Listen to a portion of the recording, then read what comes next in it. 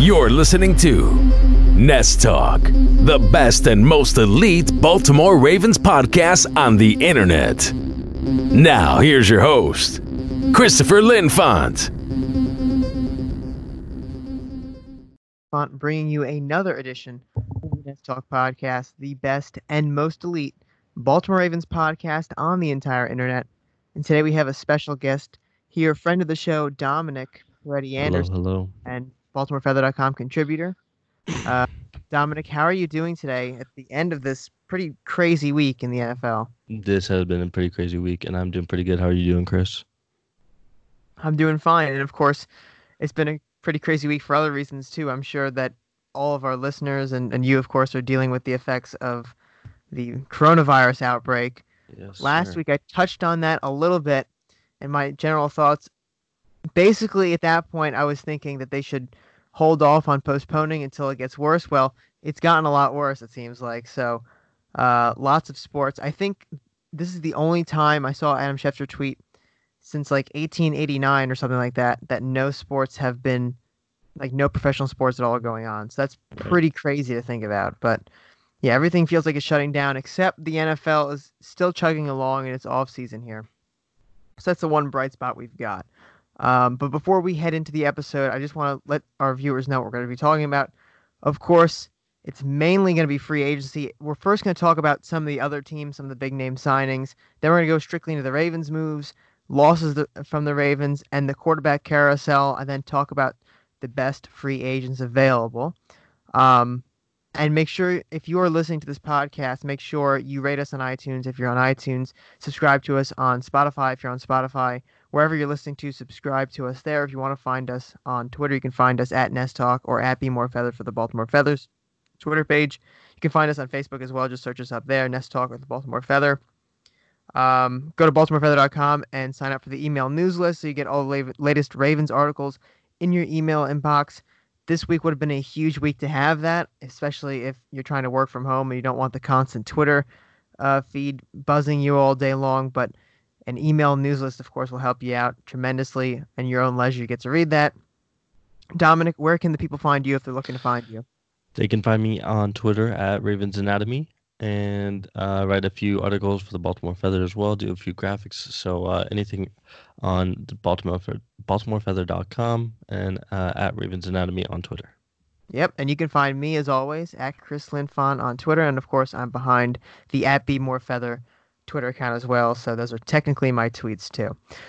Okay, so Dominic, the first, and this is just so the fans know here, this is very impromptu. I was writing the script tonight for this because I wanted to wait till Friday so we could make sure all of the Raven signings were done for the week at least, because who knows what happens this weekend.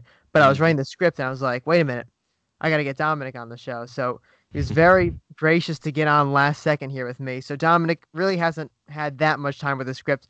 So a lot of these are going to be pretty impromptu thoughts here. But Dominic, the biggest free agent signing of this entire offseason has to be Tom Brady to the Tampa Bay Buccaneers. What are your general thoughts on that? I'm excited that he's out of the AFC. I'm excited whenever the Ravens play him to not have to play Tom Brady ever again, hopefully. So that's one of the positives coming out of the Tom Brady to Tampa Bay.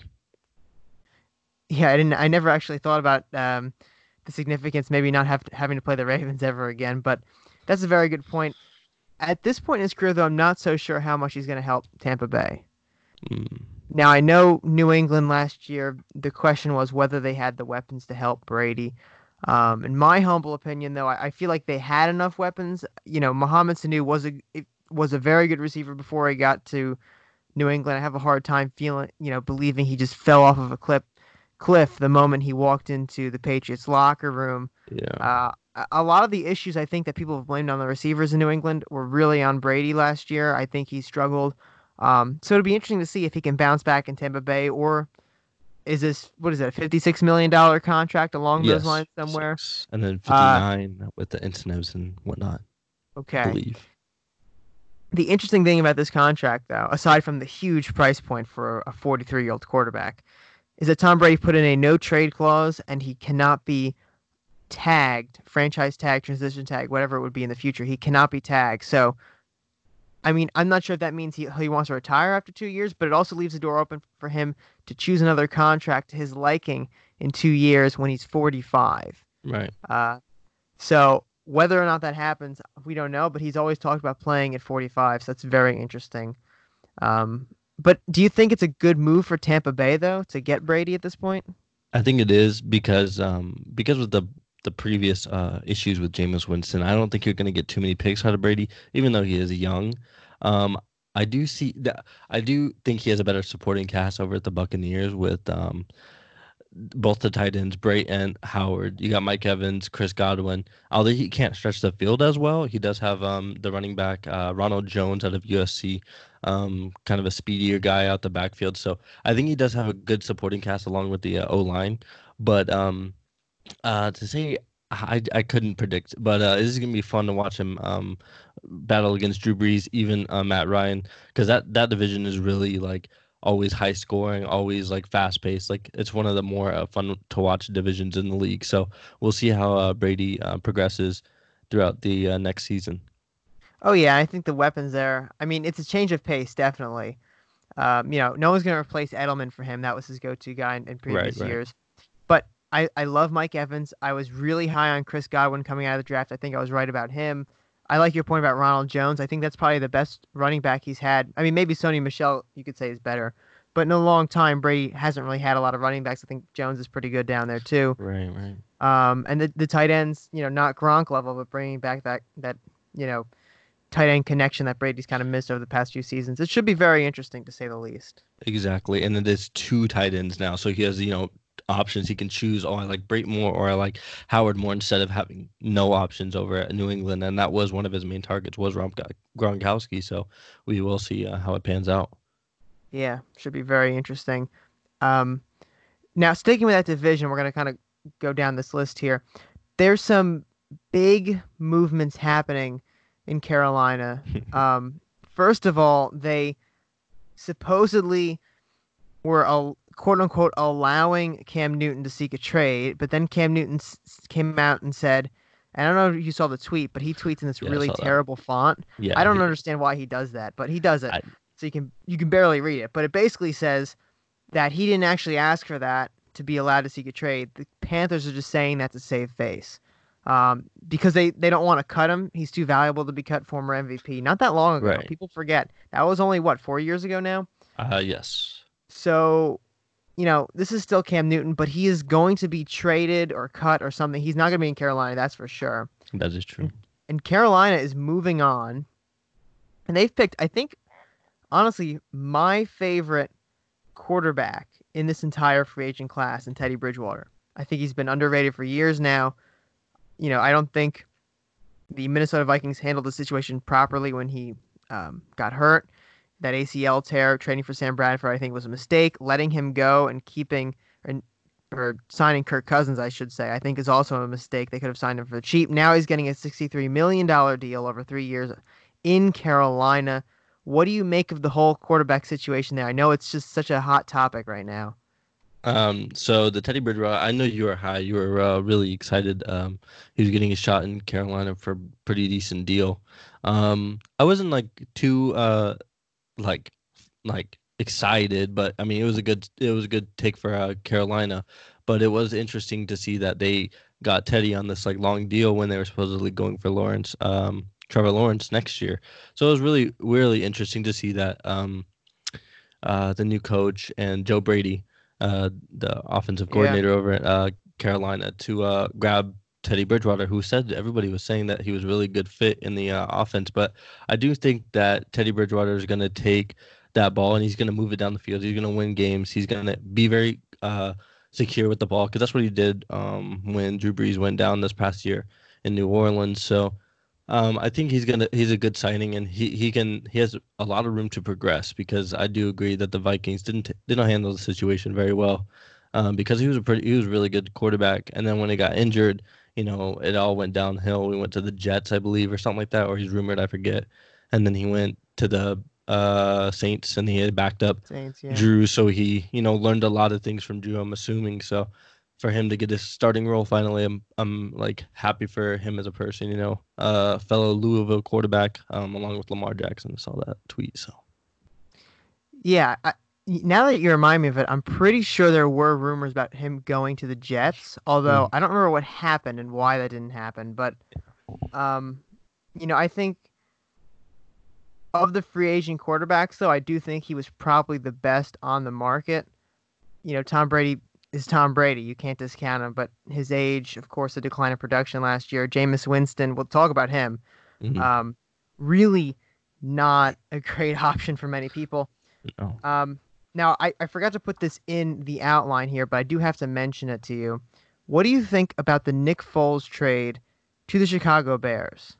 I wonder how much of the salary the Bears are going to keep from the Nick Foles deal, or if they maneuvered it so that the Jaguars had to take the most of the cap or the salary, whatever, and they got Nick Foles as a player and took on less of the salary, because that was a really interesting trade. Because a lot of people were saying Cam Newton, but then I saw later on that Cam Newton had a lot of injury concerns that the Bears were supposedly not attracted to, so that kind of it was kind of a weird situation there. And then Andy Dalton was someone that a lot of people mocked to get traded to the Patriots, and then even the Bears as well. So it was kind of weird to see Nick Foles. I didn't see anything previous, but I think he's a good backup. I was listening to a different podcast, that he can come in for Trubisky and win some games if Trubisky's having a little bit of trouble.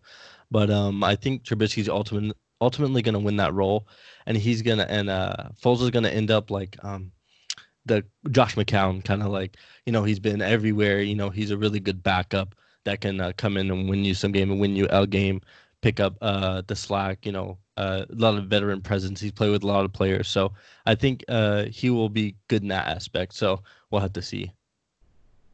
Yeah, I have to agree with you. I think that Mitchell Trubisky's ultimately going to win that role. He's an interesting quarterback, Mitchell Trubisky, because he didn't look very good his rookie year. His second year, he looked like he improved a lot, and then he took a step back in his third year, a dramatic step back. But I think the fire that's going to be behind him in Nick Foles has to motivate him at least somewhat, because, the Bears Matt Nagy will bench him. He has a valuable alternative in Nick Foles, who's won a Super Bowl, who's been in Philadelphia, done lots of things. I mean, Nick Foles won his last game in Chicago, the double doink game. We all remember that. Yep.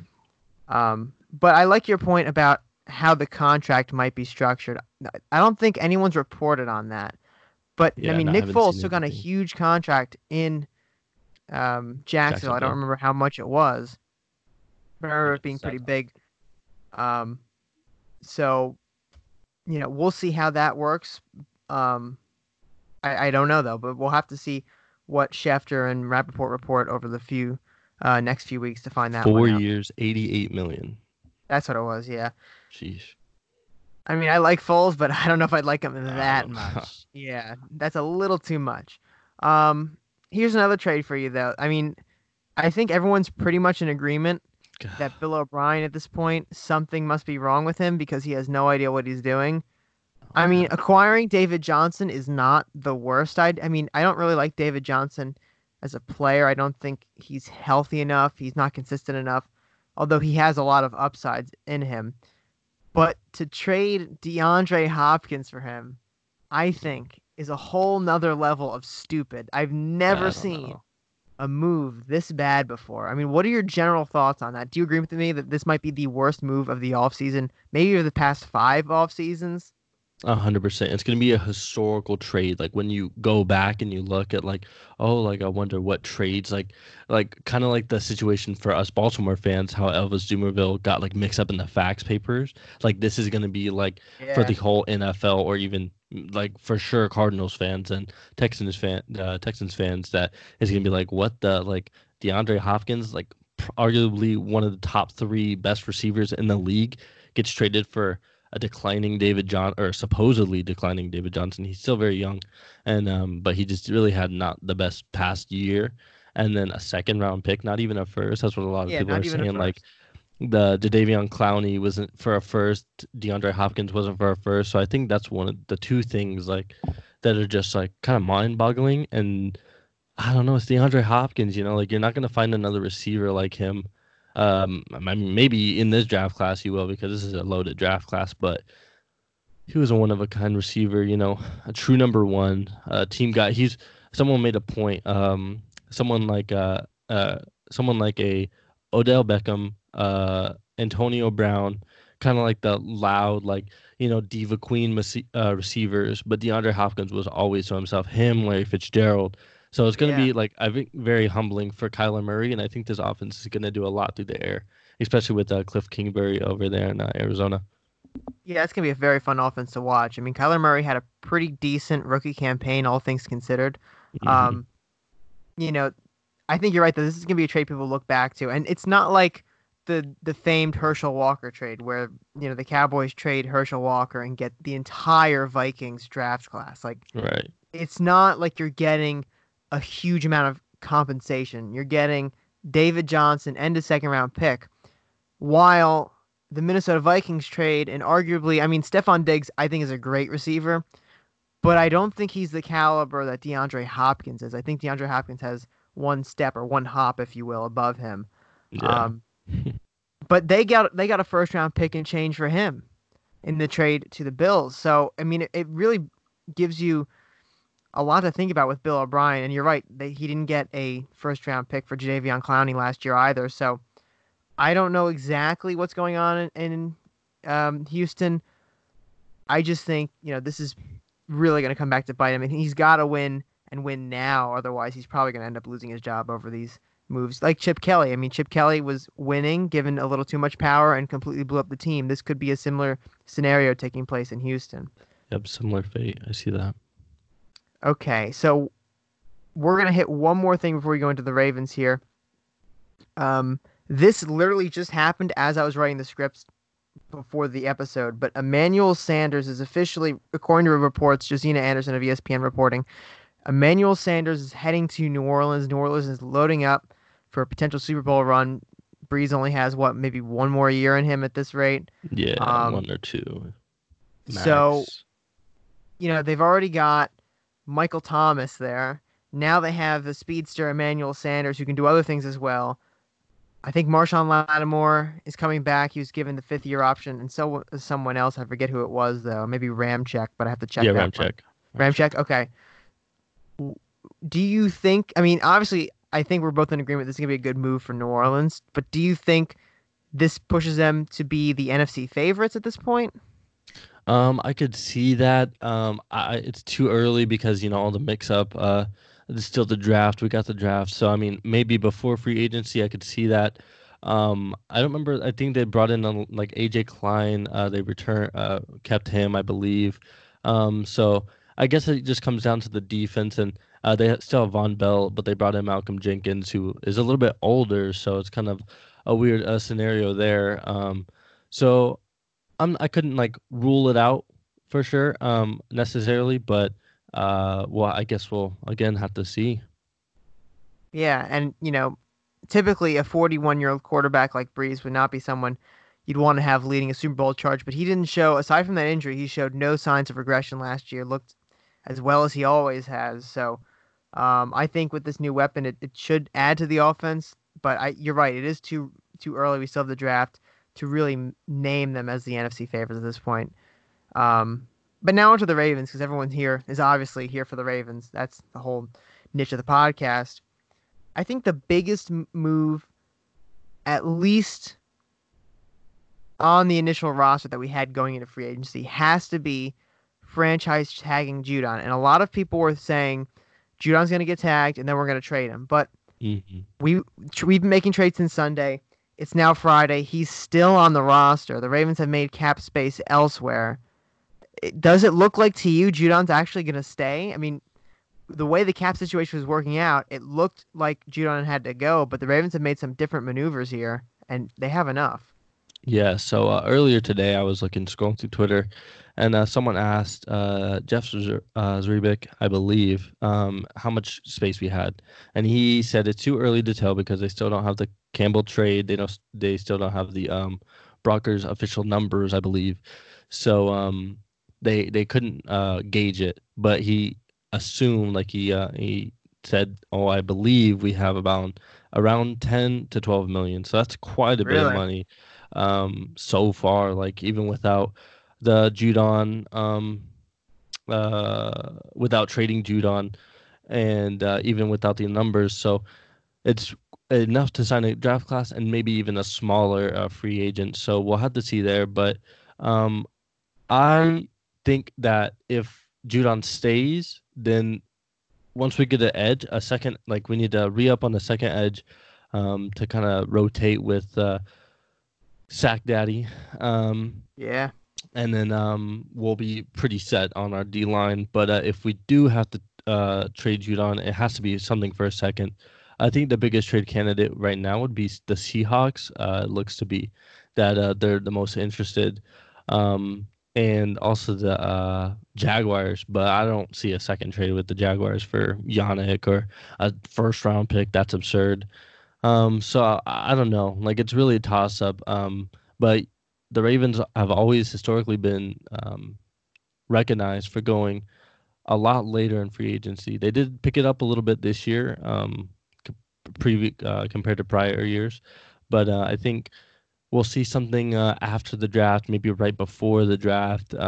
We'll have to see, but it's a long off season, especially with the whole virus and stuff. So it's going to be a long wait, I think.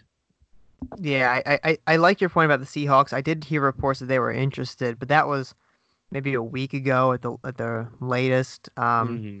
So whether talks continued, whether the Ravens basically hung up on them, I don't know yet. I've seen the number. It's interesting. Zebrick said around 10 to 12. I've seen the number as low as 3 to 6. But you're right.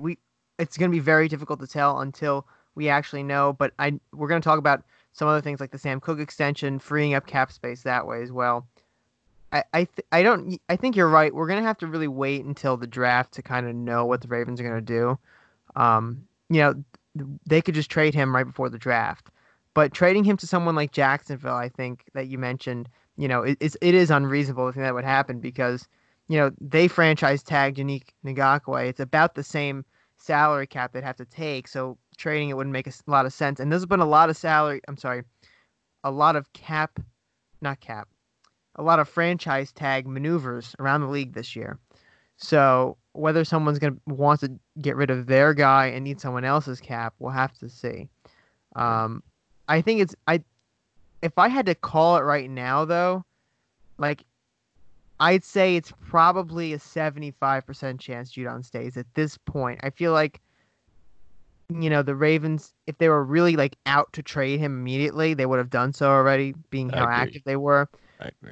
But I think they're doing a wait and hold approach, and I think the ultimate goal, as Eric DeCosta said throughout this entire process, is bring Judon back. And whether that happens or not probably will be contingent on how closer we get to the draft, what the outlook is with that, and how the Ravens feel about the salary cap once we get to that point. Quick little note. Yeah, go for it. Quick little note. Sorry about that. Someone tagged Judon on a tweet, and he was like, "Hey, I hope to see you in a Ravens uniform next year." And Judon was like, "Yeah, you will. Next year, the year after that, the year after that, and one more year or something like that." It was like funny little response, but so maybe that's a little insight on how the extension talks are going between Judon and the Ravens, or it's a little like kind of a little it's Judon being Judon, maybe. Yeah, exactly. Yeah. For those of our viewers that don't know, Judon's always on Twitter being very cryptic, but that's pretty straightforward. I know I would imagine he wants to stay, right? You always kind of want to stay for the team that drafted you, especially if you can make bank while doing it. Exactly. So there's mutual agreement in that on both sides, just getting down to that number that would make Judon a very, very wealthy man by the end of this year. But speaking of the Jaguars, though, the Calais Campbell trade really came out of nowhere, and that's fun because for some reason Eric DeCosta and these 5th-round picks, man, I don't know what he puts in these 5th-round picks, but people just want them like crazy. Now, originally this was supposed to be the pick the Ravens got for Kerry Vedvik, the kicker/punter they traded to the Minnesota Vikings. I mean, that would have been amazing, turning Kerry Vedvik into Calais Campbell in about a year's time. I don't know how many GMs could do anything like that. but that's actually not what happened. We'll get into the Hayden Hurst trade in a minute here, but they ended up taking the 5th from the Hayden Hurst trade and giving it to the Jaguars instead. Not exactly sure why. I don't know if that's a lower or higher pick. I think that the Falcons had a couple 5th-round picks in there based on the compensatory formula. But I overall like the Calais Campbell move here. I think, he's a veteran leader that's been one of the NFL's faces. I mean, everyone pretty much knows who Calais Campbell is. He's got that voice everyone recognizes. And he really hasn't digressed. What's that? The height too. Yeah. And he's hasn't digressed that much. I mean, the stats have gone down a little bit. I would really more point that towards the overall Jaguars defensive production, though. But I think in a Ravens system with Wink Martindale rebuffing this defensive line, it'd be very good. And I also think, he's not just a regular defensive lineman. He's the kind of guy that can hit the edge and get the quarterback as well. He can go up the middle. Like, he's a very versatile defensive lineman. So overall, I like the move, and for a fifth round pick, I absolutely love it. What is your take overall on Calais Campbell? Absolute great fit, absolute great trade. Eric DeCosta at it again, just plucking. He's just finessing teams out here. Out and just 5th round picks. I don't know. I love it. Great trade. Yeah, and I feel like Eric DeCosta is starting to make us forget about Ozzie Newsome. We can't forget about him either. No. The way this has been handled, though, not to digress too much, but the way the Ravens have handled the GM situation in transitioning from Ozzie to Eric was completely flawless. I don't know how many other NFL teams would even keep the previous GM on as, like the go-to guy for the new GM to talk to. But the Ravens have such a good relationship all throughout the building with everybody in it that there's no power dynamics. It's just one person steps down, the other person takes over, and everyone's still on the same table. But I gotta love all these Eric DeCosta trades. I mean, he got Marcus Peters, Juice Man last year, which was really unbelievable. Of course, the Kerry Vedvik trade in there as well. And he's made a lot of different signings that are interesting too, and we'll get into those. But we got one more trade to talk about regarding Ravens player, and that's Hayden Hurst. Now, a few weeks ago, I wrote in an article, and I don't know if I was on a podcast with you, and maybe I was, but I was talking about Hayden Hurst, and I said, We did. I wanted a 2nd-round pick. Mm-hmm. And we got a 2nd-round pick. So I'm overall happy with this. Just looking at his numbers, he wasn't the number 1 receiver. He wasn't the number 1 blocker. He was the kind of in-between guy. Getting older, former 1st-round pick, you want to get some sort of compensation very quickly for him if he doesn't pan out. And it wasn't that he wasn't panning out. He just didn't fit in on this depth chart because he got outplayed by 2 very, very good tight ends. What's your overall take on trading him to Atlanta? I absolutely love it. A lot of people were very sad. They didn't want to see Hayden Hurst go. He's a 1st-round pick. He had a lot of to do with the receiving on the tight end. Even if he wasn't the number 1 wide receiver, he was the trio, and along with Nick Boyle and Mark Andrews. But honestly, I absolutely love the trade. It gives us a lot more room in the 2nd round, and even in the 5th round. Unfortunately, we did have to give up Hayden Hurst and a 4th-round pick, but that 2nd round I think is going to do a lot for the amount of, or not the amount, but the overall aspect of who we want to bring in and who we can get later that can fill Hayden Hurst's spot. So I think that's absolutely great trade. Someone maybe to look out for is tight end from Sullivan from LSU. Just throwing that out there. Yeah, I like your point about, giving up the 4th round isn't ideal in the situation, but you do get the 2nd out of it. Here's an interesting thing to think about, though. The Ravens now have 2 2nd-round picks their own and the Falcons pick. If they wanted to trade up in the 1st round from, I think they're picking at 28. If they wanted to trade up in the 1st round, they have the capital for it. They do. So, I mean, if they're eyeing somebody earlier, it's very possible they could even trade down a few picks. You never really want to leave the 1st round because, the 5th-year option is so crucial in contracts. It's not ideal to leave the 1st round, but they could trade down a few spots if they want to, get even more draft capital. So it just opens up opportunities in the draft. But yeah, I did notice a lot of people were sad to see Hayden go. And look, Hayden, I think, was a great person. Still is a great person. And, he really had a lot of chemistry in that tight ends group, in that offense, and the whole team, really.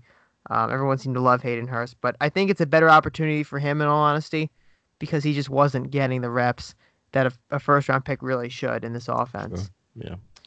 Yeah. Let's see here. Then came the Michael Brockers signing. I think that was the first free agent signing we made. Yeah. Now, Michael Brockers isn't really a household name, but for those who pay close attention to the NFL, everyone really knows him. One of the, I think at least one of the premier defensive linemen in the league. What is your overall take on Michael Brockers?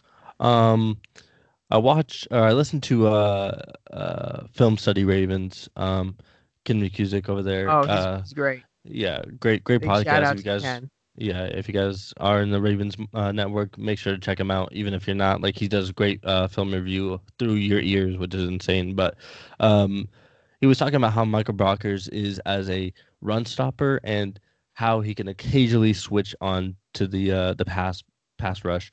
But that is something someone brought up was we brought in Calais Campbell, we have Brandon Williams, now we have Michael Brockers. So I think those three alone are going to be a brick wall on that defensive line for the run against, Derrick Henry if we have to play him again. But it was a great point, and I think he just really adds to this defensive line that was kind of like switching out a lot of players, had to kind of scramble, which did do a good job, but they had to scramble late in the year. But I do like the signing a lot, and it's going to add a lot of versatility. He did back in the deal, so it's $5 million this year, 12.5 the next, and 12.5 after that. So it's going to be an interesting signing if he does good, and he is a little bit older too as well. So we'll have to see how he contributes, how long he can contribute. But I think it's overall a great signing. Yeah, I totally love the signing too. I think Eric DeCosta saw the basic problem with the Ravens defense last year. I mean, he was able to solve a lot of that in season with Josh Bynes, with LJ Fort, and some of these other signings. But the defensive line, it got better, but it was never able to really shut down the run when it needed to. I mean, the first real symptom of that was Nick Chubb. It didn't go away, though, up until the last game with Derrick Henry. I mean, the Ravens can't let that happen again. Eric DeCosta knows that. If that's the thing that's between the Ravens and a Super Bowl run is just a defensive line, he's going to put a lot into that. The age point, though, I didn't think about that till now that you've mentioned it. But Brandon Williams, I believe, is getting close to 30, if not 30. Calais Campbell over 30. Michael Brockers over 30. The Ravens have a slight age problem that could be their Achilles heel on this defensive line. Of course, older players are more susceptible to injuries and a decline in play. I mean, but these are all, I think, elite players right now. Some of them in their prime. So overall, I think it'd be a good strategy, this whole defensive line realignment. Brandon Williams, 31. 31. Okay, so yeah, he's on the wrong side of 30 there, but not too old. But sticking with the defensive line, let's just skip down this outline here a little bit. Justin Ellis and Jihad Ward both re-signed. Ellis more of a outside edge rush defensive lineman, whereas Jihad Ward is a traditional nose tackle type guy. Both contributors in the Ravens revival last year. Jihad Ward, I think, had more of an impact than Ellis, but I like Ellis as well as a depth guy. Just keeping with the theme here of the defensive line, Eric DeCosta basically shaped it up for this entire year. Do you like re-signing both of these players, or which one do you think provides more value?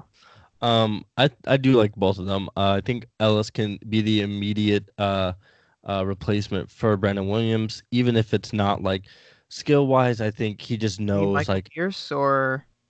Oh no, for Brandon Williams. So like once Brandon Williams, goes on to his next step, whether it's retirement, new team, whatever it may be, Ellis can step right in, and then the rookie behind him, whenever it is, can take Ellis's immediate spot. But so, or yeah, I guess technically Michael Pierce's spot right now, but I think Justin Ellis is a good signing.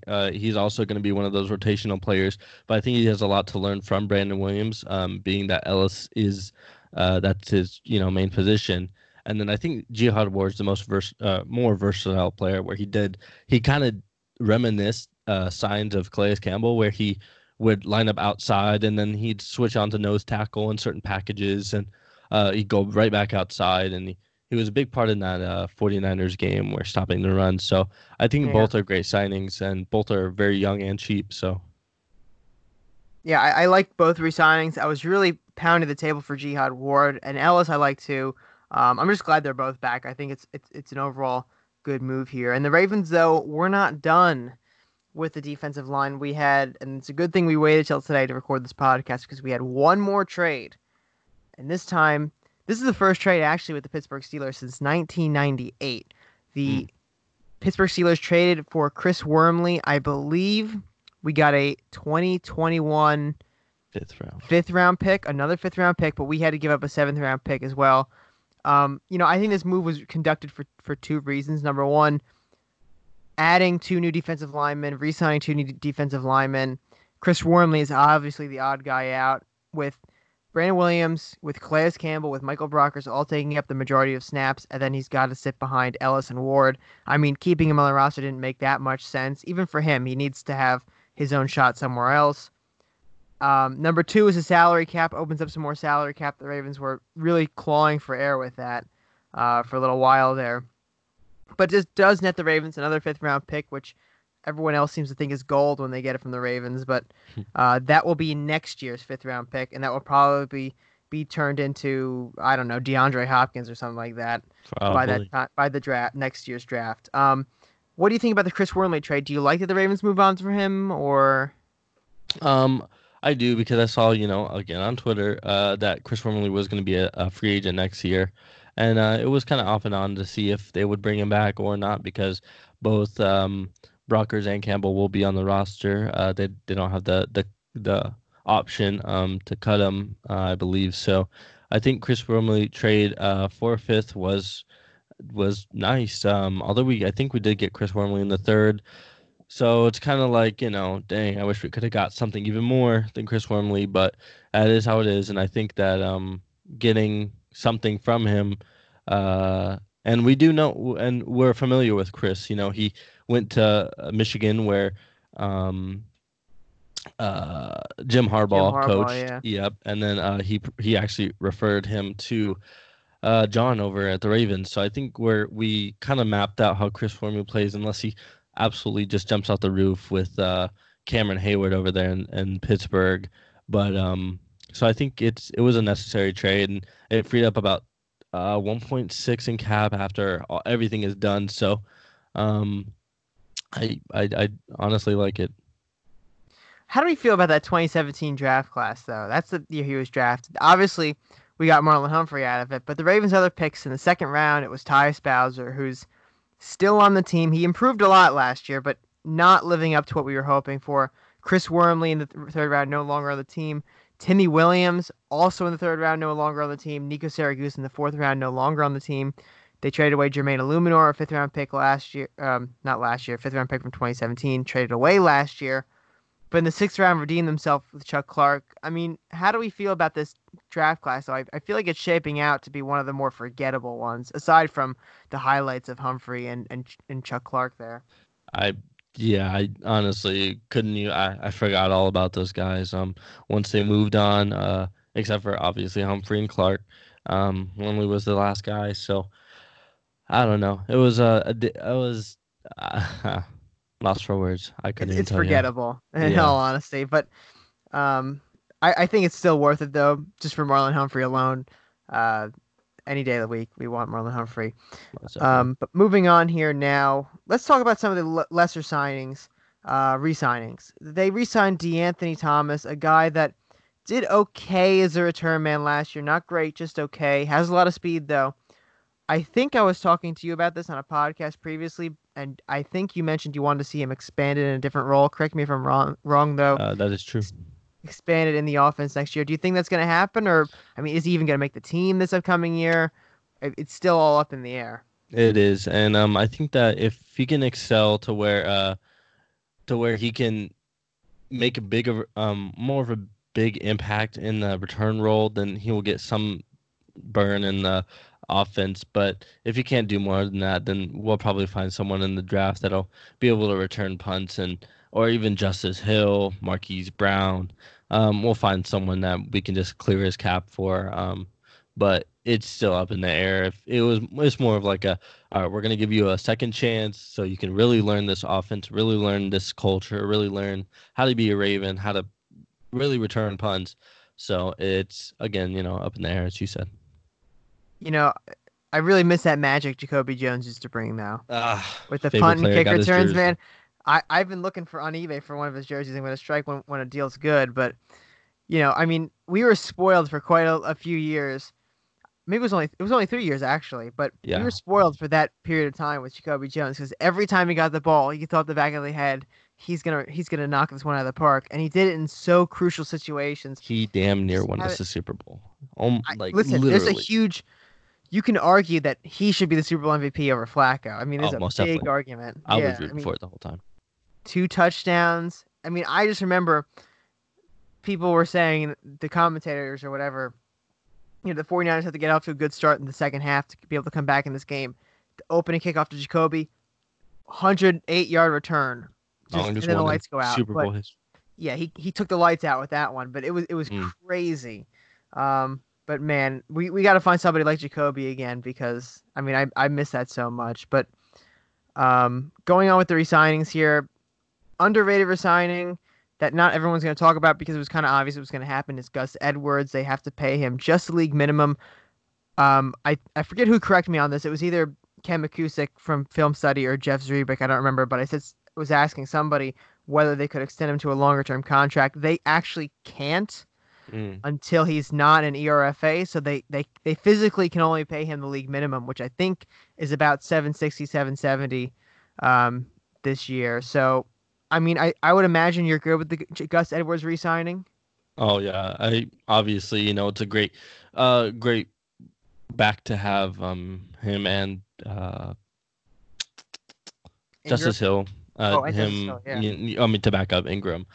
So I think it's a great signing, and unfortunately I'm nervous that either he's gonna get cut because we get another rookie running back. That's been a lot of people projecting that, or next year he moves on from the team and either he becomes a big star or he just completely falls off. That's sometimes what happens with a lot of these backup running backs like Gus Edwards. So I just hope he has a long-term career because he gave us a lot to look forward to in his 2 years at Baltimore so far. I don't understand the people saying we're going to take a running back. To be quite honest with you, yeah, none of that information is coming from the team at all. But I mean, I see mock drafts and people are like, the Ravens take a running back. Some people even saying we're going to take a first-round running back. I don't see it. No, DeAndre Swift. Like what? Yeah, I've seen that. Like, I have no idea why we would do that. Look, Mark Ingram's not going to play forever. He's on a 3-year deal. My basic hypothesis for the Ravens here is they're going to run out Mark Ingram as much as he can. And then once Mark Ingram retires after this contract, Gus Edwards will become the starter. That's my assumption. Mm-hmm. So, because they're so similar players, and Edwards obviously much younger than Ingram at this point. But I mean, in 2 years, it's really remarkable what he's done. Taking over mid-season last year, I think he got either close or eclipsed 1,000 yards. I don't remember. And then this year got 700 yards as the second-string running back in a run-heavy offense with a quarterback who got 1,000 yards and another running back who got 1,000 yards. So, I mean, to be able to get that accumulation is just really wild. Yeah, so last year he had 718, and this year it's 711. So both really close. Yeah. And then again, he only got picked up as a starter mid-season when Lamar took over. So that's again just pretty crazy. Right. I think that's it on the re-signings, the internal re-signings. Other players they're looking to re-sign haven't done it yet. I've been hearing Josh Bynes. I've been hearing Anthony Levine, and then somebody else who I'm blanking on all of a sudden. Oof. Pernell McPhee. It was Pernell McPhee. Right. Do you like the potential addition of all three of those back, or would you just want to move on from them at this point? So Josh Bynes, let me start from him. At first, I really didn't think he was a great starter this year, but I don't want him again. But I mean, looking at all our other options, he's one of our better options to resign him, or literally chase someone in the draft for a very high pick. And then Levine's just, he's always been a Raven, so it's always nice to have him back. He's someone compared him to like the Matthew Slater. I think it was the guys at Baltimore Beatdown podcast. He was like, Yeah, he's the Matthew Slater of the Baltimore Ravens. So, and I it's a very can good truly comparison, see actually. that. Yeah, and then Pernell McPhee. If we can't find anyone like Clay Matthews who's on the market now, then I think bringing back Pernell McPhee would be a very viable option unless we can find someone in the draft. So it's going to be very, uh, dependent on Yeah. the draft, mostly the draft. Yeah. Fun fact about the 3 players we're just talking about now: all 3 of them won the Super Bowl with the Ravens in 2013. Wow. All 3 of them were on. Josh Bynes made the last tackle in that game, actually. Yeah, I remember that. Yeah. So I like the idea of bringing Bynes back. I think he probably won't have as big as role as he did last year, but keeping him in the mix would be very good. I do not expect us to bring back Patrick Nwaso. I feel like he had that opportunity this year to prove himself, and then he kind of took a step back and was not able to take over in that role of C.J. Mosley, which of course a very big role, but a lot of us expected him to do that. So I think he'll get a different deal with somebody else, more willing to give him opportunities. It's my expectation that the Ravens will at least consider drafting an inside linebacker high in the draft. And I think that'd be a good idea, and then have a rotational with Josh Bynes and L.J. Fort in there with that guy, if that's what happens. But if not, I think Bynes and Fort could still hold the fort down, if you will. Anthony Levine, I love the Matthew Slater comparison. He's a special teams guy, but he's also big in the secondary. He fits in as a linebacker, safety hybrid. He's made plays before. And then the other guy whose name I'm blanking on all of a sudden, Pernell McPhee. McPhee. Yep. He actually was producing pretty well for the Ravens before he got injured. It wasn't great production, but it was, way higher than most of us expected when he was signed last year. I don't remember how many sacks he got, but he was maybe either leading us in sacks before he got hurt. Yeah, he had 3 sacks before he got hurt. Only played in 7 games though. Did he return this year after getting hurt, or was he only? He did not. He did not. Okay. Yeah, so that was a Seahawks game, I believe, or I could be blanking on it, but it was sometime around then that he got hurt. That was but I think Tony Jefferson, yeah. I'm all mixed up on all this. Yeah, but I like Pernell. I think, as a veteran edge rusher, he'd be good. I don't think he'd take a huge contract, but we still need to address that position. Pernell McPhee, as a full-time starter, probably won't work in 2020. No. Moving on now. We got those done. Now, one more retainment here. Sam Cook was extended. So he wasn't going into free agency this year. He would have been a free agent in 2021. But the Ravens decided, hey, why not keep one of the best punters in the National Football League on the roster for 2 extra years and push his cap hit back so we can make more now? Because the Ravens should have more cap space in the coming years. Obviously, moving on from some different players at that point. But they reduced his cap hit by about $2.38 million, I think the number was, this year, and they pushed it back into 2022. Sam Cook is a pretty, he's a player that's not going to get a lot of hype. He's a punter, but punters are people too. So I think he's one of the best punters in the National Football League. Do you like the extension, or do you think the Ravens should really start to eye a potential replacement for the 37-year-old at this point? I mean, kickers and punters last forever, so let's just keep them on as long as we can, you know what I'm saying? Yeah, absolutely. Now, I don't know if you've seen this, but I think the NFL Network did like a mini documentary on Sam Cook. I forget exactly how he did it, but he was able to change the way punt returns were set up because of the way he was able to kick it. It almost looked like he would kick one direction, but then the punt would go the opposite way. Mm-hmm. He was doing that for a long time, and it's a feature on the Ravens special teams that nobody really seems to know about. Again, punters are people too, so but shout out to Sam Cook. I mean, he's made a lot of money. I'm just looking at his career earnings here on SpotTrack. He's made a lot of money with the Ravens, $29 million over 14 seasons. For a punter, that is a fat paycheck. Who did absolutely nothing last year, baby. Hey, listen, that's a good thing though. He just sat around and collected money last year because Lamar kept scoring. That was great. Um, Now, people the Ravens are moving on from, we don't know if they're moving on from Matt Skura, but there's a low tender on Matt Skura, the Ravens place. So an RFA has to have a tender placed on them. The Ravens are not protecting him with a high pick value, no second round pick, nothing like that. If he leaves the Ravens, they get nothing in compensation. They could, of course, match a contract that he would sign with another club. Now, it's been about 5 days. He's not signed with anybody yet. Do you expect him still to be a Raven in 2020, or do you think this is pretty much it for Matt Skura? He'll find a new home. I really do hope he stays a Raven in 2020 because he was such a good center. He meshed really well with Lamar, and they had a really good connection at the snap. So I really hope he stays, and I hope he rehabs well because he had an insane injury. He tore like 3 CLs, It was really bad. Yeah, so I really hope he rehabs well. He looks like he is. I'm following Twitter. He was on the bike a few days ago, and then I believe yesterday even he was doing squats. So hopefully he can recover well. No setbacks or nothing. So hopefully he comes back healthy and he stays a Raven. He's a player that a lot of people were disappointed with in 2018. He was okay at center. I believe he was playing center, not guard in 2018. I could be wrong, though.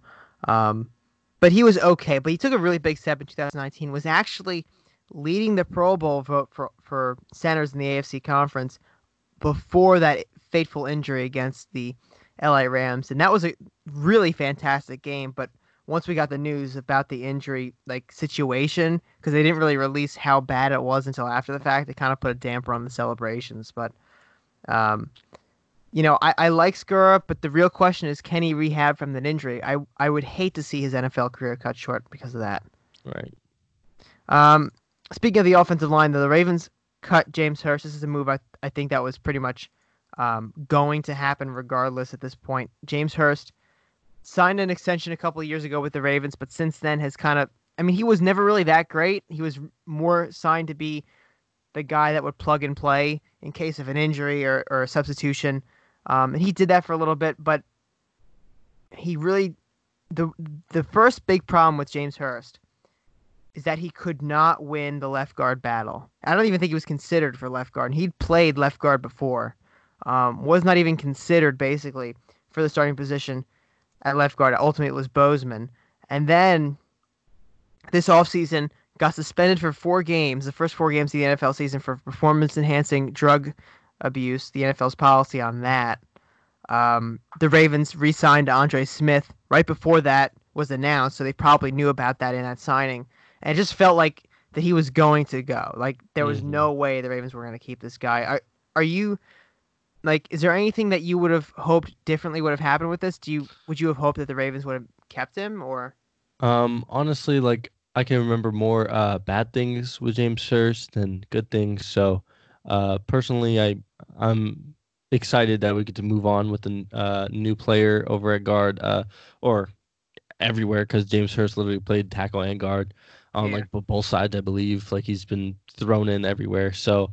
He did have a good stint. I forget which position it was, but he did have a good stint, and I really wanted to keep him there. But the Ravens, ultimately put him back up or wherever they needed him. But personally, I think to me we had a lot more bad times with James Hurst than good times. So I'm glad we get to move on and see what our other options in the draft or even free agency at guard or backup guard, backup interior line, and see where we go from there.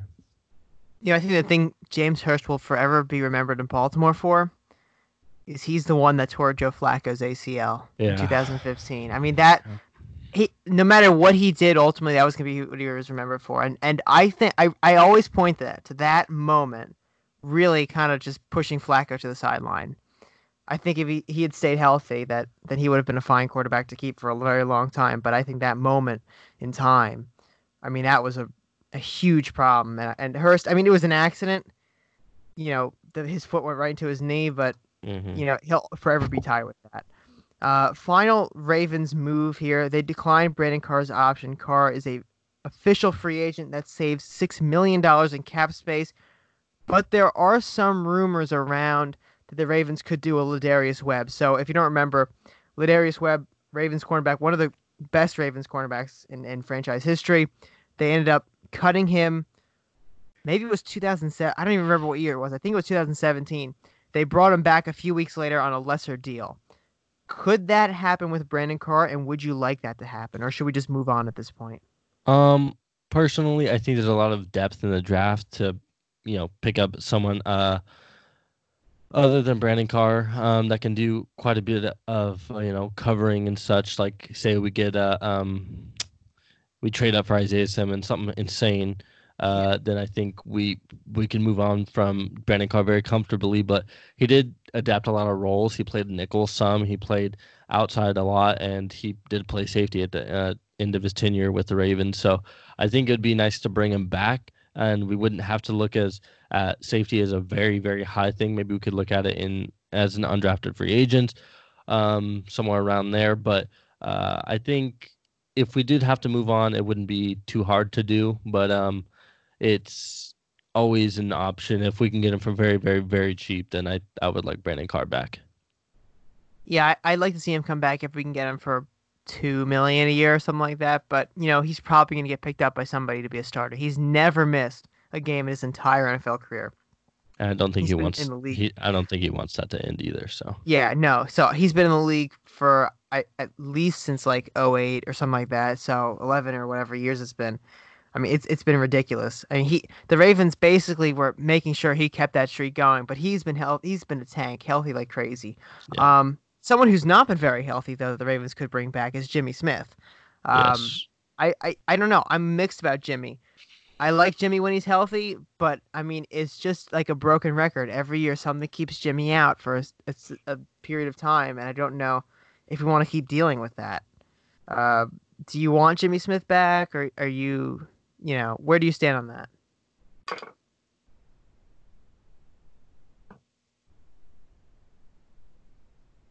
You there, Dominic? He is. He's Oh, played. I think we lost you for the first half of that. Could you just repeat?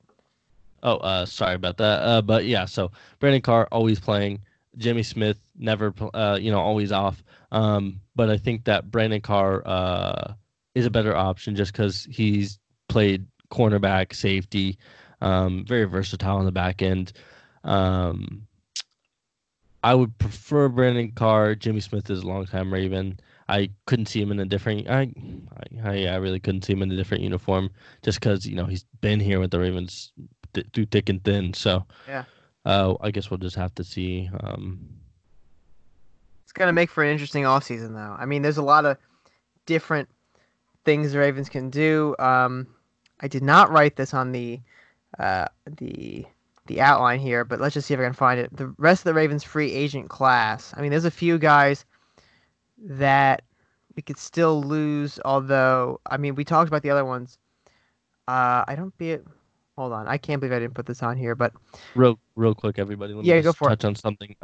So we did clear up on March 19th. Brian McFarland, Raven salary cap on Twitter. If you guys don't follow him. Great guy at the cap. So he did tweet out that Ricard's roster bonus has been converted into a signing bonus, and that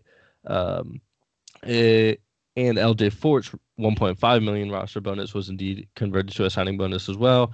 And I believe both free up about like almost $2 million in cap or something along the lines of that. But or 2.4 in cap space or something along the lines of that. So those are also two positive things for the Ravens this offseason.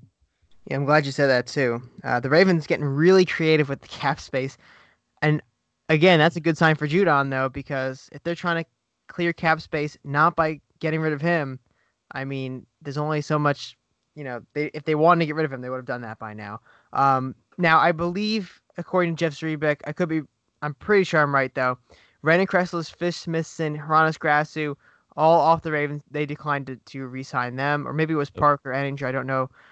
Chris Moore is also a free agent. Honestly, though, I think it's time to move on. That's just yeah. it's been for the past 2-3 years. I kept saying this is Chris Moore's year. He has all the tools, and then it just never happened. I think we have to move on. Brendan Trawick, I think we'll move on from Trawick. Although I mean he's okay if we want to bring him back for special teams, but we did bring back Jordan Richards to do that. Yep. Pecco, I think, is pretty much gone too. 35-year-old defensive tackle. With the way we've been maneuvering the defensive line, I just don't see him coming back. He's not really needed at this point. Although he was a very good midseason pickup last year. He was. Okay, so that's all the Ravens pickups and decisions. Now we have 2 losses I want to talk about. Let's first talk about Seth Roberts to the Panthers. We'll save the big one for a second here. But Seth Roberts came out on a 1-year deal with Baltimore last year. Had some good moments, had some very bad moments. Was a good blocker. I think that's the best thing he provided to the offense was that downfield blocking. But he gets another shot in Carolina. Are you where do you stand on Seth Roberts? Are you okay with the Ravens letting him go, or? Absolutely. It still stings that playoff loss. I'm not going to hold it against him because he did do a lot for us in the regular season, but that playoff loss still, stings a little bit. Not too much to where it when it was fresh, but.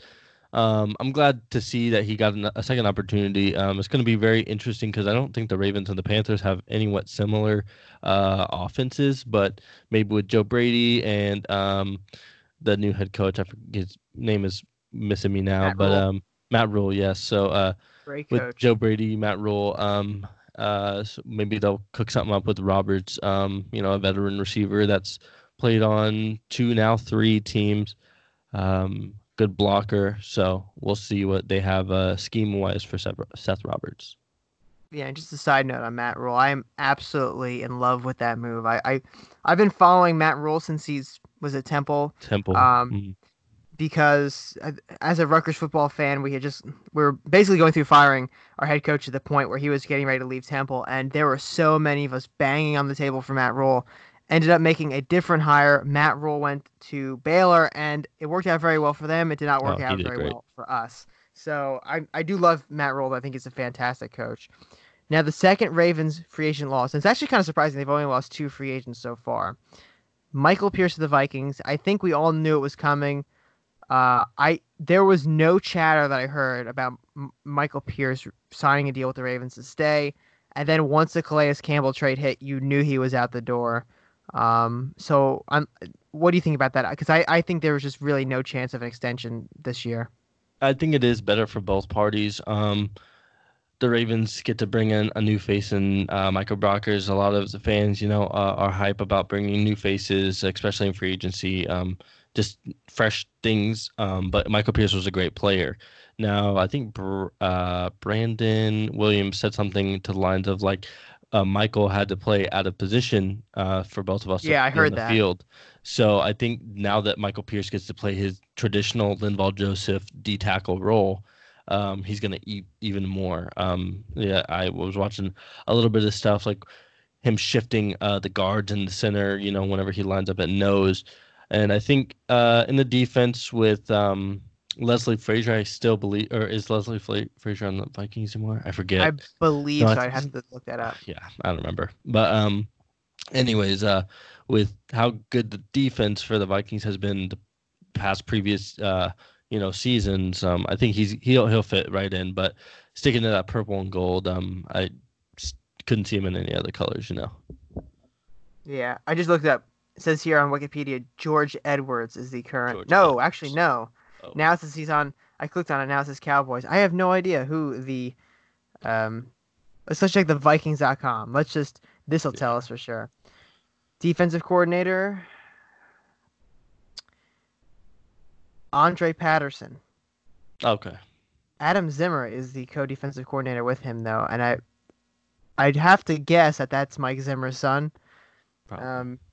Of course, they have Gary Kubiak there as the offensive coordinator, which, I mean, all of us Ravens fans would kill, but maybe not now because we have Greg Roman, but would have killed to have Gary back a couple of years ago. Yeah. And speaking of that magical 2014 run, we're going to talk about the quarterback carousel. So we've already talked about Tom Brady heading to Tampa Bay with Cam Newton on a potential trade. We talked about Teddy Bridgewater, and then, of course, I think and we talked about Nick Foles. important to note someone else who I literally just forgot as I was thinking of him. What was he? Oh, Phillip Rivers to the Colts.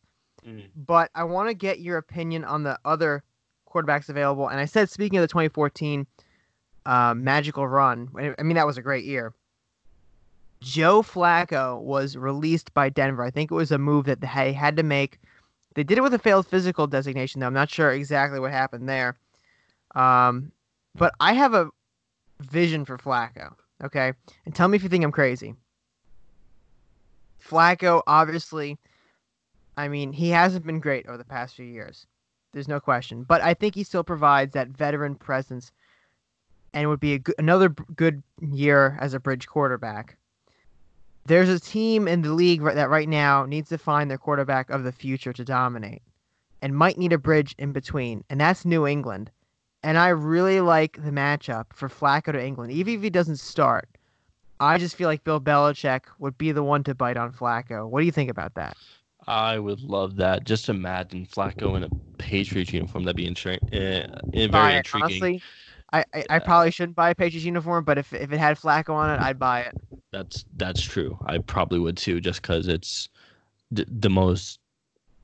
I don't know. It's you as something in a Ravens fan, or even even a New England fan. You know, it's something that's like, what? Like, I might as well go buy this. Anyways, I think he fits pretty decent in the system. I think he would have a better arm, like downfield, for Sanu and the new N'Keal Harry, Dorsett if they bring him back.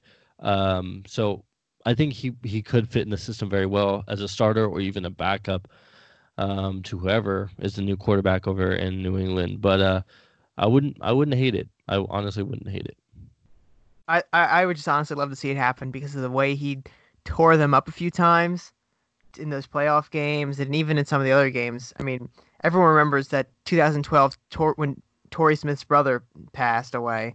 That game, the day after, or whatever it was. I mean, he and Torrey Smith tore that team up. Just has always had a phenomenal track record against them. Seeing him I mean, you never know. Maybe he wins the second ring with them. But they don't have a lot of different choices here. I mean, the other two quarterbacks available, you got Jameis Winston, the 30 for 30 touchdown pick man himself, and Cam Newton. They're basically the best two free agents on the market. Of course, they could somehow acquire Andy Dalton if the Bengals trade him, assuming they want to get Burrow. I mean, that's not official yet. But what do you think about the other two? I'm thinking personally that Cam Newton will be traded to the Chargers because they've already got Tyrod Taylor there, and I think it was you in one podcast mentioned that they maybe kind of morph into a Ravens-style offense with that going on. I think that Cam Newton would make sense over there. I think Jameis Winston would make sense for the Bengals if they move on from Andy Dalton because, honestly, who else is going to sign this man? No one else really wants Jameis Winston. They could probably get him cheap as a good backup or a bridge quarterback if they really thought Joe Burrow wasn't ready or maybe he gets hurt or something. I do like both of your options for both of these quarterbacks. Personally, I think Jameis Winston would be decent on the Steelers. Backing up Ben Roethlisberger, something that Ben, I don't think he has very many years in the Steelers uniform. I think he is somewhere on the coaching staff that he would fit very well. But, excuse me, personally, I don't think that that I could see Jameis in the Bengals. I respect your analysis, but I think he could be fit very well in the Steelers offense, learning from Ben and then eventually taking that starter role. And maybe he's not the main part of that offense, but does quite a bit to win them some games and pick up the steam back in Pittsburgh. And then Cam Newton is just such a hard player to put because there's teams that want him and then there's teams that just completely shy away from him, but there's no teams that are like making a very aggressive push. So him, I don't know, like I just don't know where he's going to find a trade candidate. And I read somewhere on Twitter, I don't know how credible the source is, but it said that Cam and his team is having a hard time finding a candidate to trade with. So possibly look for Cam on the getting cut within the coming of weeks. So again, that's another player we'll just have to see. Yeah, regarding Cam Newton, I haven't heard anything about anybody going after him, nothing concrete. I imagine they're having a hard time. The injuries alone are just going to scare people away. I mean, I know he was an MVP a few years ago, but those injuries are just brutal. But I really like your point about Pittsburgh. I was actually thinking about putting Pittsburgh down for Jameis Winston, but I was like, you know what? Let's spice it up a little bit. Let's say the Bengals. You know, being in quarantine now for X amount of days, I just start watching ESPN basically every day now. It's It was made either our minds run and run and run all these yeah, possibilities. we get all these crazy possibilities, but somebody on ESPN was also saying, I don't remember if it was either Stephen A. show I was watching a little bit this afternoon, or it was NFL Live I watched a little bit this afternoon as well. It was someone on those two shows. I don't remember who it was, but basically was saying the same thing as you. Jameis Winston, the Steelers would make a lot of sense. Back up Ben Roethlisberger, if they felt he would be a good option in the future, he could be either the bridge quarterback or maybe a full-time starter as well. But kind of the same player, the downfield arm kind of thing. Although Jameis Winston really has to. I mean, he got eye surgery or something this past year. I mean, maybe Yeah, he can actually see the correct colors of the uniforms now. I hope That might so. help. But I mean, just needs to improve some way. But I do like the option of Pittsburgh for him. And maybe even for us, because we probably get a few picks out of that too. Right. Now let's talk about some of the best free agents still available. Because look, it's been 5 days, but honestly, aside from the first day, this feels pretty slow free agent wise. Oh Like yeah, most definitely. we had the first day, which was pretty crazy with some of the trades, DeAndre Hopkins, and then the Ravens getting Brockers and trading for Calais Campbell the prior day. And I think that's when we learned Teddy Bridgewater was going to the Panthers too. But it feels slow. I mean, Clowney is still on the board. Everson Griffin's still on the board. Robbie Anderson is on the board. He's a wide receiver the Ravens could try to pick up if no one else wants him. Even Devin Funchess, not the best player in the world. Was he injured last year? Because he didn't play a lot. He didn't. He But, did not. He was injured. He did okay. not play last year. But, maybe he could fit in on the Ravens some way. I mean, Jimmy Smith is still at large. And then former Patriots player Logan Ryan, also a cornerback, still at large. Are there any free agents you're eyeing here?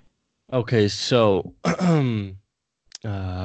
so it wasn't really anyone that sparked my eye. Of course, like a big free agents like Jadeveon Clowney, Everson Griffin, Xavier Rhodes could be decent if we Yeah. brought him in for very, very cheap. Again, like something along the lines of a Brandon Carr kind of deal.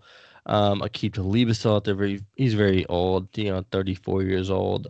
Jimmy Smith. Um, but someone who really caught my eye was receiver from the um, Browns, who played on the Browns last year, was Rashard Higgins. Someone put this out there, was like, hey, just imagine Rashard Higgins. Someone was like, oh, re-sign Rashard Higgins. And it was a lot of Browns players. And thinking back on it, like, he was a very good receiver. Like, he always had decent games against the Ravens. And I think he was just a good receiver all around. He's one of the very undersided guys, especially with Odell and on the other side. Oh man, how can I We forget both Jarvis? did. Jarvis Yeah, Landry. Jarvis Landry. Not to And butt in though. Jarvis, Do you remember though that the whole Ravens hype train for Jarvis yeah, Landry a I couple do years remember. ago, He and had then it a shirt. He was complete washing his car or dud? something. What was that? He was washing his car and he had a Ravens shirt or something. Like, there was a Yeah, and picture. everyone went crazy. Yeah, Two we weeks have straight, to we're all get him. like, we're We're gonna getting get him. Jarvis Landry. We're gonna win a Super Bowl, and then they went to the Browns. And we're like, Yeah, okay, okay, that makes sense. Anyways, but back to Rashard Higgins. Someone like Rashard Higgins, that he's had decent games against the Ravens, which I think just shoots his stock up because of how cheap he is. He's 25 years old, and he does have a lot of developing to do. I'm assuming. I haven't really watched too much on him, but I think that's one of the ways that the Ravens could go. If we're looking in the safety market, Von Bell, maybe another young person, Tajay Sharp in the receivers. No one really big. I don't think the Ravens are going to make a big splash because I think they do have a lot of capital in the draft. So I think they're going to focus a lot of their attention to there. But if they do, personally, right now, I think Everson Griffin, if we get rid of Matt Judon for a second round pick or whatever. I think he could do good opposite of Calais Campbell now, and then bring in like a speed rusher on the other side.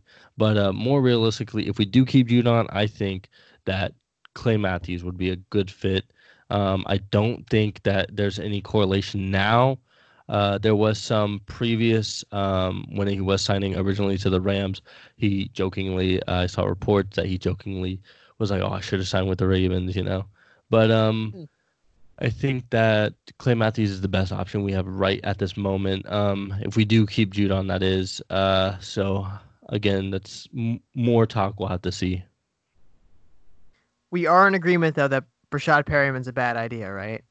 Oh yeah, I don't know. I Yeah. have too much bad nostalgia Bad with him, so memories. I think we got to just shy away from him. Every time I think Brashad Perriman, I think that one Titans game where Flacco just put it in his hands and he bobbled it up and it went into the cornerback's hands behind him. I was like it was just so symptomatic of his entire experience in Baltimore. But it's so weird to see him. I mean, really, honestly, he balled out in Tampa Bay this year. He had a very good season. I think it was like 500 yards or something like that. For what he is, it's a very good year. I did see people talking about him to the Ravens again. I just can't get behind it though. There's just no way. But yeah, he did back to do that. go for it. Sorry. He did do that with a crowded receiver group over in Tampa Bay. So, Yeah. like I really do hope he progresses. I wish he progressed a lot earlier, but again, it's one of those players that it sucks that they had to go out with such a bad rep over here in Baltimore. Yeah, I'm happy for him. He's doing better. I'm really happy for him. Honestly, he's playing well, but I just not a good idea to bring him back. No matter No. how good he gets, just don't do it. Him and Des Bryant, bad. Not Des Bryant, Antonio Brown, bad Antonio ideas. Brown, yeah. That's it. What do you think happens to him? I don't know. I don't want him to be reinstated at all, just because he's put so much on the NFL as a whole. I just don't want him to come back and everybody be like, "Oh, look at the NFL. They reward players who blah blah blah and da da da." And it's just a bad rep for the NFL as a whole. So hopefully, I hope he finds a home in a different market other than the NFL. Not to knock him or nothing, because he does look like he's still fit, still can run with the best, still a good receiver probably, but he's just done so much for negative for the Steelers, negative even though I hate the Steelers, negative for the Steelers, negative for the Raiders, and then his time was cut short in Foxborough, and then he goes on down to Florida, starts causing all this commotion, bad allegations against him. Then he does this couch thing, and then he does this whole thing with the cops at his house. I don't know. I just don't enjoy all the negative buzz around him. So hopefully he finds a better market that he can sell himself at, and yeah. Maybe that's the XFL, but Right. I just still cannot believe that this man Antonio Brown tried to fight Mike Mayock. And that Vontaze Burfict was the voice of reason in that scenario. Like, it's just like if you told me Mike Mayock was going to be the GM of the Raiders and almost get into a fight with AB and Vontaze Burfict was going to hold them back 2 years ago, like I would have laughed in your face. But I mean, here we are. It happened. It's just the weirdest. I just don't understand why he makes these decisions. But have you seen he's been hanging around Hollywood recently? I know they're cousins, but He has. I don't want Hollywood getting too many ideas from AB. I don't either. I really hope it's strictly football talk. Obviously it's cousin, it's family and stuff, but hopefully it's just sticks to football, and Hollywood stays most of his time on Twitch, and we can just watch him over there while this whole hiatus is about. I feel like they're like two completely different people though. Oh yeah. Like Hollywood Brown is like so humble, and like AB's over here like doing all these crazy things. It's just weird that they could be from the same family and still have a good reputation between the two of them. It's just so weird. Yeah, very odd. Now I know you had some things you might want to talk about the draft. You want to say a few things on that? Yeah. So I was thinking more of so you were talking about earlier how it was just explaining on if the Ravens should move back, if the Ravens should move up in the draft. And it's kind of conflicting. Like, I don't want them to move up and then not have enough capital and give up too much, but I don't want them to stay at 28 and not, gain even more, because I saw that someone had made like a little mock draft. I know every mock draft is completely, garbage because none of it's most likely going to happen. But I saw someone do a mock draft and they had this idea of moving back, and it was like moving back, then moving back into the first, and then moving out, or I don't know. It was just really scrambled. So I was looking for partners on who the Ravens could trade with to get somewhat of a valuable player, and I think that the best option is to move back, because Really? if the Ravens could trade with someone like the Panthers, who have let me find it real quick, who have a second round 38 and a third round 69. Both are very early in the second and third rounds. So if the Ravens could get back to that number 38 and pick up a Denzel Mims, who they could have picked up in the first, but it was kind of iffy, and then with the third round pick or one of their 2 second round, or one of their would be 3 if they did do this in this scenario, then it would be phenomenal if they could grab a Denzel Mims first, then Kenneth Murray if he's still on the board, or even a Malik Harrison. Malik Harrison is just that ideal middle linebacker that we have kind of missed throughout these years in Baltimore. So I don't know. I think really a really like significant or beneficial move for the Ravens could be to move back in the draft, get another second, maybe another late second or a early third. I think that would be very beneficial and fill a lot of these immediate holes that the Ravens want to fill so they can win now. Because you did say something about the Ravens wanting to stay in that first round and even move back into the first round for the fifth year option. But with the Ravens and how big Lamar's contract could possibly be, because I don't think the Ravens will ever move on from Lamar. But I think the Ravens are strictly in win now mode, and if they can get someone who just has that 4-year, 4-year rookie deal, then I think the Ravens are going to try and do that as best as possible and just get as many pieces as they can to win now. I don't even want to think about how much money we're going to have to pay Lamar. Right. I mean, it's going to be record-setting. I'm telling you, right? As long as he continues to play like this and doesn't get hurt. But yeah, I think it's an interesting idea, especially with the Panthers. Maybe we get Cam Newton as the backup out of that. But, a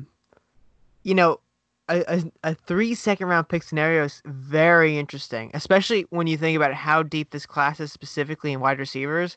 Like, you can get what would normally be a first-round receiver, maybe at the end of the second round, maybe at the beginning of the third round this year. To still pick at the second round with these receivers, I think would be phenomenal.